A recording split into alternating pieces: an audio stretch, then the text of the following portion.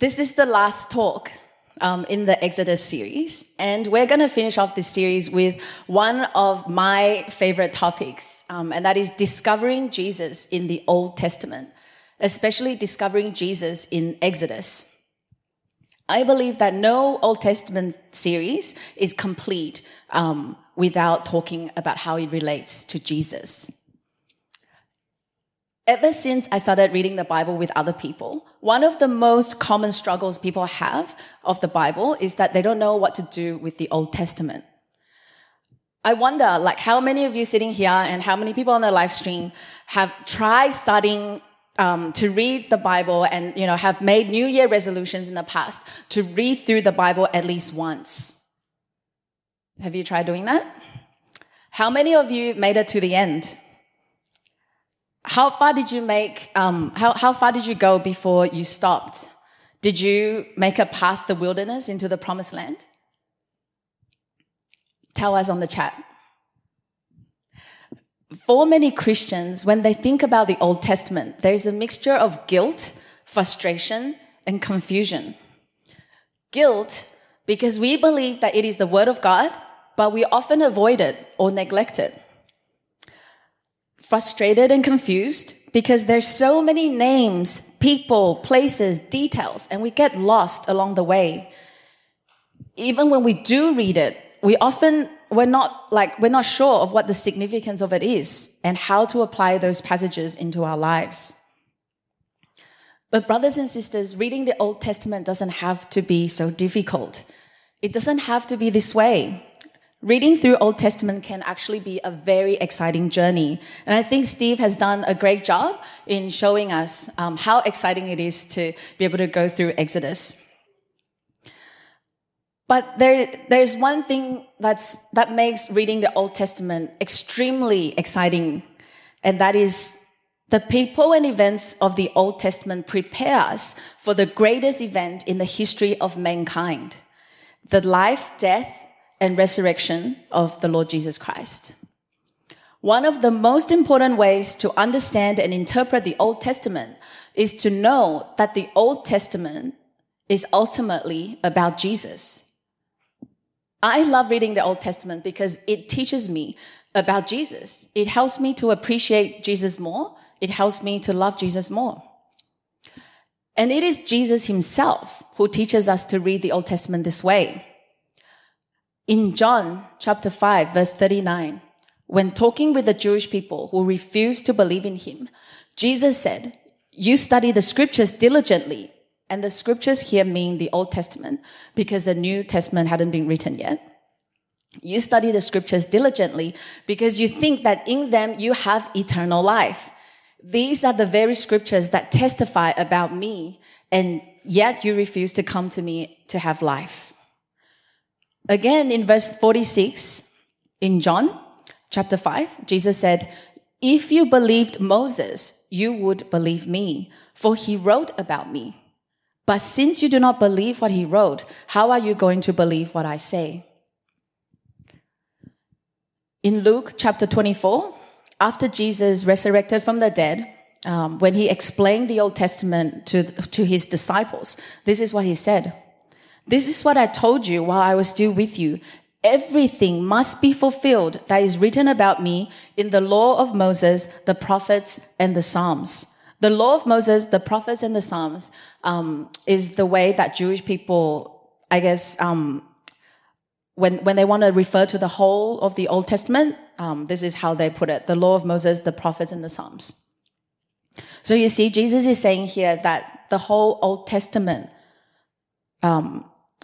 is, pointing to him. An example that I could think of is this picture. So what's happening in that picture? A child is given a doll to play with. So this is to help the child prepare for the arrival of a baby sibling. Sometimes parents might do that. I don't know if you guys did it, but apparently I searched online, okay? And sometimes parents do some role play with the older sibling so that they can help prepare for the arrival of their baby sibling. What they do might be like, they might designate like a nap time for the doll. So the doll would have a nap between 10 to 12, and the toddler, or your other child will have to learn, to do activities quietly when the doll is sleeping. Or you may use the doll to teach, the child how to hold the baby, or, what needs to happen, like changing nappies or feeding them, and how to be, an older sibling, like a big brother or a big sister. So the doll prepares for the arrival of the actual baby. Another helpful example would be display models of a future building. When buying an apartment off the plan, the buyers are invited to go view a display model of what the apartment in the future would look like. It is not the real thing, but there is enough detail in the model to give us a good idea of what the future building would actually look like. Its function is to point to the future building. So the Old Testament is the doll. The Old Testament is the miniature display. Jesus is the baby. Jesus is the final building. So how does Exodus prepare us for Jesus? Tonight, I want to focus on three main ways that Exodus points to Jesus: through Moses, through the tabernacle, and through the pattern of salvation that we find in Exodus. Firstly, Moses. Moses was a preview of what the future Savior would be like. Moses was a type of Christ. In simple terms, Moses is the doll and Jesus is the baby. When we compare the life of Moses and the life of Jesus, we'll be able to see a lot of similarities. They were both protected by God from evil kings that tried to kill them when they were babies. They both lived in Egypt as a child. They were both sent by God to be the Savior. They both performed great signs and miracles. They both fasted 40 days in the desert. They both had an intimate relationship with God. In Exodus chapter 33, this is how God speaks of Moses. The Lord will speak to Moses face to face as one speaks to a friend. And in John chapter 1, in verse 18, this is how John describes Jesus. No one has ever seen God, but the one and only Son, who is himself God and is in the closest relationship with the Father, has made him known. They were both very intimate with God. They also both prayed on behalf of sinful people and turned God's anger away. In Exodus, we think of the golden calf incident. And for Jesus, it's pretty much his whole life. But, the most memorable one would probably be when he was on the cross. And then he said, "Father, forgive them, for they do not know what they're doing." There's similarities, it doesn't end here. But we don't have time to go into every little detail. These parallels between the life of Moses and the life of Jesus are not mere coincidences. These parallels are there so that we would be able to recognize that Jesus is the one that Moses was pointing to.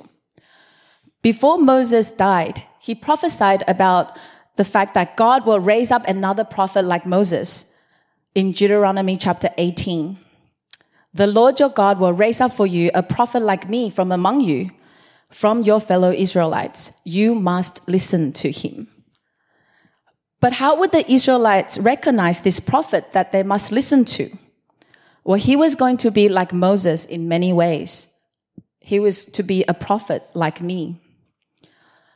So we have to ask the question, were there other prophets like Moses in the rest of the Old Testament?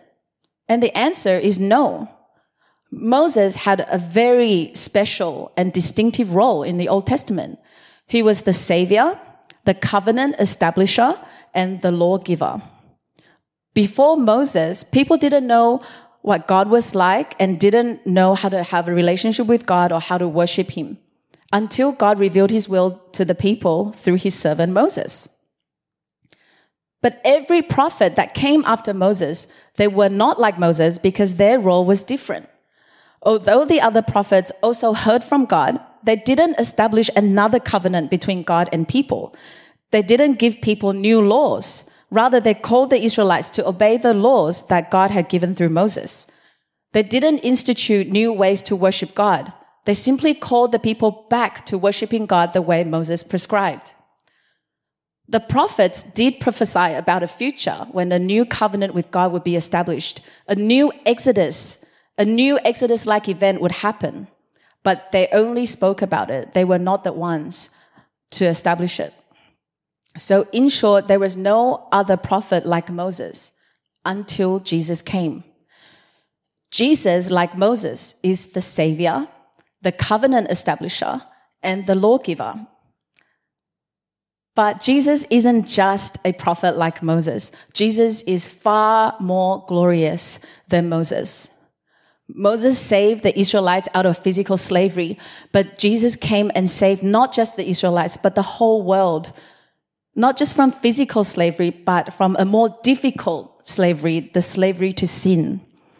Moses instructed the Israelites to paint the blood of the lamb on the doorframes so that the judgment of God would pass over the Israelites and save their firstborn son in the last plague. But Jesus, he himself is that Passover lamb that was sacrificed so that all who trust in him would pass over from God's judgment and be given eternal life. With the help of Moses, the Israelites officially became God's nation after they entered into the covenant with God at Mount Sinai. But when Jesus came, he instituted a new covenant through his death and resurrection and opened the way for people from every nation, tribe, and language to become the children of God. Moses was just the display model. Jesus is the real building.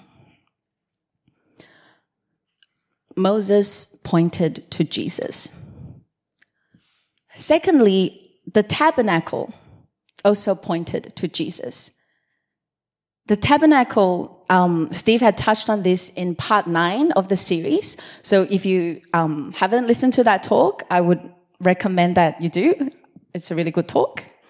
The tabernacle was the special tent where God dwelt and the place where people could go to worship the Lord, to offer their gifts and sacrifices. But it wasn't just one of the many places that people could go to meet with the Lord. It was the only place that people could go to meet with the Lord until the tabernacle was superseded by the temple about 450 years later. Through the building of the tabernacle, God was teaching the Israelites that people were not allowed to worship God in whatever way they wanted. When they approached the Lord, it must be based on God's terms and conditions and not on people's preferences. The tabernacle had to be built according to the Lord's instructions, and the worship that went on inside the tabernacle must also be done exactly the way God prescribed it. This point was so important that before Moses died, he reminded the Israelites in Deuteronomy chapter 12, verse 13. This is why he said, "Be careful not to sacrifice your burnt offerings anywhere you please. Offer them only at the place the Lord will choose in one of your tribes, and there observe everything I command you." So you see, back in Exodus, the only place where the Israelites would go to have access to the Lord was to go to the tabernacle. It was where the presence of God was and where worship was carried out. After Jesus came, where people go to have access to God is no longer at a special place, but through a special person, Jesus himself. In John 14, Jesus said, "I am the way, the truth, and the life. No one comes to the Father except through me. If you really know me, you will know my Father as well. From now on, you do know him and have seen him." There are many people in the world today who want to worship God in their own way. Some people try to seek God through meditation by entering into an altered state of consciousness. I have an auntie who is like that. She told me once that she met this loving presence during her meditation, and she believed that it was God who was speaking to her. She was willing to believe whatever this presence told her. There are others who think that they can be closer to God if they worship at a certain place. or follow certain rituals. And in the Catholic Church, people think that they can have better access to God through Virgin Mary. Brothers and sisters, that's not the way. God has already ordained the way to approach him. It is through trusting in his Son, Jesus Christ. It is no longer a matter of where we go, but who we go to. Jesus is the one that the tabernacle pointed to. Another significant thing to take note of in the design of the tabernacle is the large curtain or veil that separated the holy place from the most holy place. The only item inside the most holy place is the Ark of the Covenant, representing God's throne. That place was off limits to all the Israelites, and the curtain was a daily reminder to everyone that as much as God loved the Israelites and desired to dwell with them, a separation between God and people was needed because sinful people could not be in the direct presence of God and live. Only the high priest of Israel was allowed to enter it once per year to stand before the presence of God and to make atonement for the sins on behalf of all the people. Though God was with them, the Israelites worshipped the Lord from a distance. What about us? Is there still a curtain that separates us from the holy God? No. We are more blessed than the Israelites. Today, we can enter into God's throne room and directly pray to him without the curtain blocking our access. Why? Because when Jesus died on the cross, Matthew chapter 27, verse 51 tells us, at that very moment, the curtain blocking the most holy place was torn into two from top to bottom. Jesus' body was torn so that the curtain that separated God and man could also be torn. God was using the curtain to teach us about the work of Jesus and the significance of Jesus' death. The curtain pointed to Jesus. Now, before I leave the topic of the tabernacle, I want to show you pictures. I want to show you a picture of the items inside the Ark of the Covenant. Do you know what's inside the Ark of the Covenant? It's the 10 Commandments, and then it's Aaron's budded staff, and manna that the Israelites ate in the wilderness. These three things also point to Jesus. But I'm going to get you to do your own research and find out how these things point to Jesus. It's actually really amazing. The last point I want to make about Exodus and Jesus is that Exodus reveals to us God's pattern of salvation. It creates an expectation of what the new Exodus would look like when the ultimate Savior comes. Exodus was the display model. The new Exodus through Jesus is the building. So what pattern was established in Exodus? From Exodus, we learned that salvation is by grace, through faith, and not by works, so that no one can boast. Salvation is by grace, through trusting in the Lord, not based on human effort, so that no one can boast. Israel's salvation was a gift from God. They didn't do anything to earn it. They didn't contribute to any of it. The reason why God came to their rescue wasn't because they were somewhat better than all the other nations or that they loved God more. In fact, all throughout Exodus, we keep seeing the Israelites complain, grumble, refusing to put their full trust in the Lord. Israel certainly didn't deserve to be saved because they were good. God saved them because he wanted to keep his promises to their ancestors and because God had mercy on them. Not only were the Israelites saved by grace, they were saved by trusting in the Lord and not by their own works. If the Israelites were interviewed on TV after the Exodus event and the reporter asked them, wow, how did you do it? How did you overcome such a powerful enemy to be a free people? What would you expect them to answer? Would they give credit to themselves and say, yeah, we did a really good job? Of course not. They would have said, don't look at us. It wasn't us. It was God. The Israelites didn't secure their freedom through revolts or military campaigns. God was the one that fought for them. God did everything. God was the one that initiated the Exodus. He was the one that saved Moses, commissioned Moses, and sent Moses. God was the one that performed all the wonders and all the miracles and signs in view of the Egyptians and the Israelites. God did everything. The Israelites did not even lift a finger in this fight against the Egyptian oppressors. All they could do was to look up to God and be amazed at what God was doing. Exodus teaches us that Israel was saved by grace through faith and not by their own works, so that no one can boast. There is an unfortunate misunderstanding among the Christians that the Israelites were saved by doing good works and by following the law. But brothers and sisters, the law was only given to the Israelites after they were saved.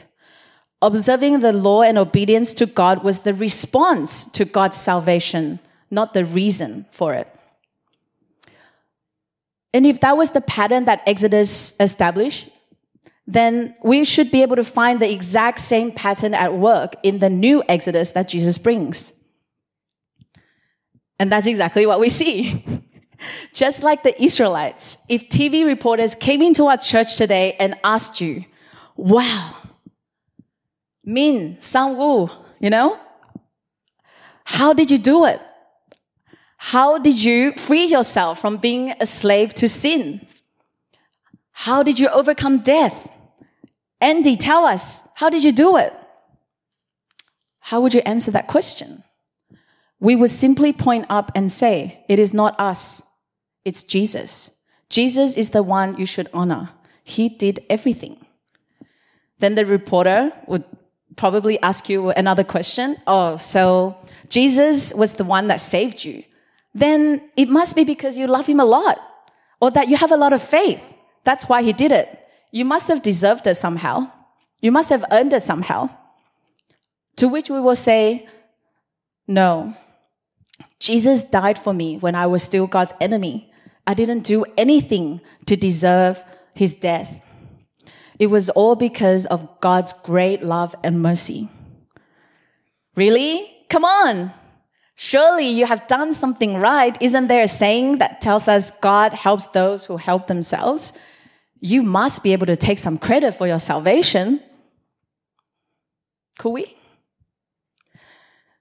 To that, we will humbly answer, no, we cannot take any credit. We haven't done anything to deserve God's help. To God be all honor and glory. Dear brothers and sisters, can you see how consistent God actually is? The Old Testament wasn't given to us to confuse us, even though sometimes we think that. To the contrary, it's given to us to provide clarity and confirmation. This is why Jesus could say to the Jewish people that opposed him, if you believed Moses, you would believe me, for he wrote about me. Exodus cries out to us, Jesus is the one. Jesus is the new Moses. Jesus is the true tabernacle. Jesus is the one that brings about the new Exodus. Trust in Jesus. Dear friends, are you still looking for a savior? Are you still wondering whether God will send another king, another prophet, another priest? Don't be deceived and don't be tempted to look away from Jesus. Only one person in heaven and on earth fulfill all the expectations of the Old Testament. Jesus is that one. It is not Muhammad. It is not Mary. It is not the Pope. It is not Donald Trump. Jesus is the one. The main character of the Bible is Jesus. The Old Testament points to him. the New Testament reveals and explains him. There will be others who will come and try to persuade us that they are the savior of the world. And they may be impressive. They may even perform signs and miracles. But don't be deceived by them. We're actually going to look at that in Revelation later on. If ever we are in doubt, read the Old Testament, and it will direct us back to Jesus. So before I finish, I want to give you a couple of encouragements. One, learning about how the Old Testament points to Jesus should give us more faith in God's power and wisdom, and more confidence in the Bible as the Word of God. Although the Bible is made up of 66 books written by around 40 different authors across a period of at least 1,500 years, all the books somehow come together to present a unified story where Jesus is at the center. How amazing is that? The internal consistency of the Bible shows us that the Bible really is the Word of God and not just the works of men. Number 2, when we read the Old Testament, we need to learn to read it with a Jesus lens. Of course, we still want to understand and we need to understand the passage in its original context and how it applied to the original audience. And yes, not every little detail in the Old Testament have a direct correlation to Jesus, but we must learn to read the Old Testament passages with a Jesus lens, because when God inspired the writing of the Old Testament, guess who was on his mind? Jesus. Practically, this means that when we read and apply the Old Testament, we should get into a habit of asking, how does Jesus relate to this passage? Has Jesus fulfilled the promises in this passage? Is it prophesying about an aspect of Jesus' life and ministry? Is it providing a comparison or a contrast to Jesus? Does it help me appreciate an aspect of Jesus' ministry more? Has the life, death, and resurrection of Jesus changed the application of this Old Testament passage for us? These are very important questions to ask. And if you want to understand this topic more, or would like more help in reading the Old Testament, the first thing is to get your hands on a copy of a good study Bible. If you would like to get one, you could start with the NIV Biblical Theology Study Bible. Okay, no one is taking out their phone. No one's writing that down. NIV Biblical Theology Study Bible, edited by Don Carson. It is now on sale in Kurong for $64, okay? And I'm not getting any, Yeah. I would also like to recommend 2 books for you. One book is called God's Big Picture by Von Roberts. And the other one is a Bible study book that I absolutely love. This Bible study is called Full of Promise. Both of these resources show us how the books of the Bible fit together as one unified story. I love Full of Promise so much. I've done it like 10 times at least. And it's still my go-to Bible study that I go through with people. I'm actually going through it now with 2 people in my life group. I hope you will give it a try. I'm sure it would open your eyes to the Bible as it did for me. Okay, we've now officially come to the end of our journey through Exodus. Exodus started with a reluctant savior, a defiant king, and a big question on everyone's mind was, who is the Lord that I should obey him? And this wasn't just a question for the Pharaoh or the Egyptians and the Israelites, but it is a question for you and me. Who is the Lord that I should obey him?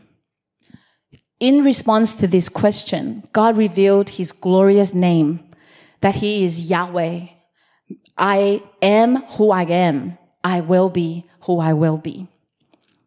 He revealed his glory to us through mighty acts of salvation and judgment, as well as his tender step-by-step provision and care for the needs of the Israelites. He revealed his character and desires through the covenant with Israel and the giving of the law and the building of the tabernacle. He also graciously proclaimed his character to us. The Lord, the compassionate and gracious God, slow to anger, abounding in love and faithfulness, maintaining love to thousands and forgiving wickedness, rebellion, and sin. Yet he does not leave the guilty unpunished. He punishes the children and their children for the sin of the parents to the third and fourth generation. And lastly, Exodus revealed the glory of God because it paves the way for Jesus Christ, the ultimate Savior.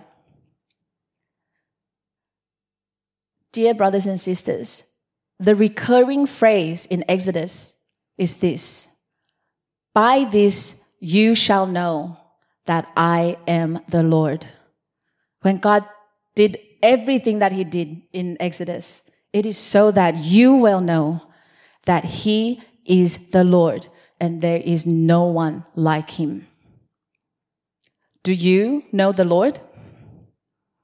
When we stand before God on that final day, the one thing we cannot say to God, the one excuse that we cannot use is, God, how am I meant to know that you're the one I'm meant to follow? How would I know that you're the one I'm meant to love and obey? We can't use that excuse because God has done more than enough to show us who he is. Now the ball is in your court. The final question of this series is a question addressed to you. Who is the Lord to you? Who will you love and obey? Who is the Lord to you? Let's pray.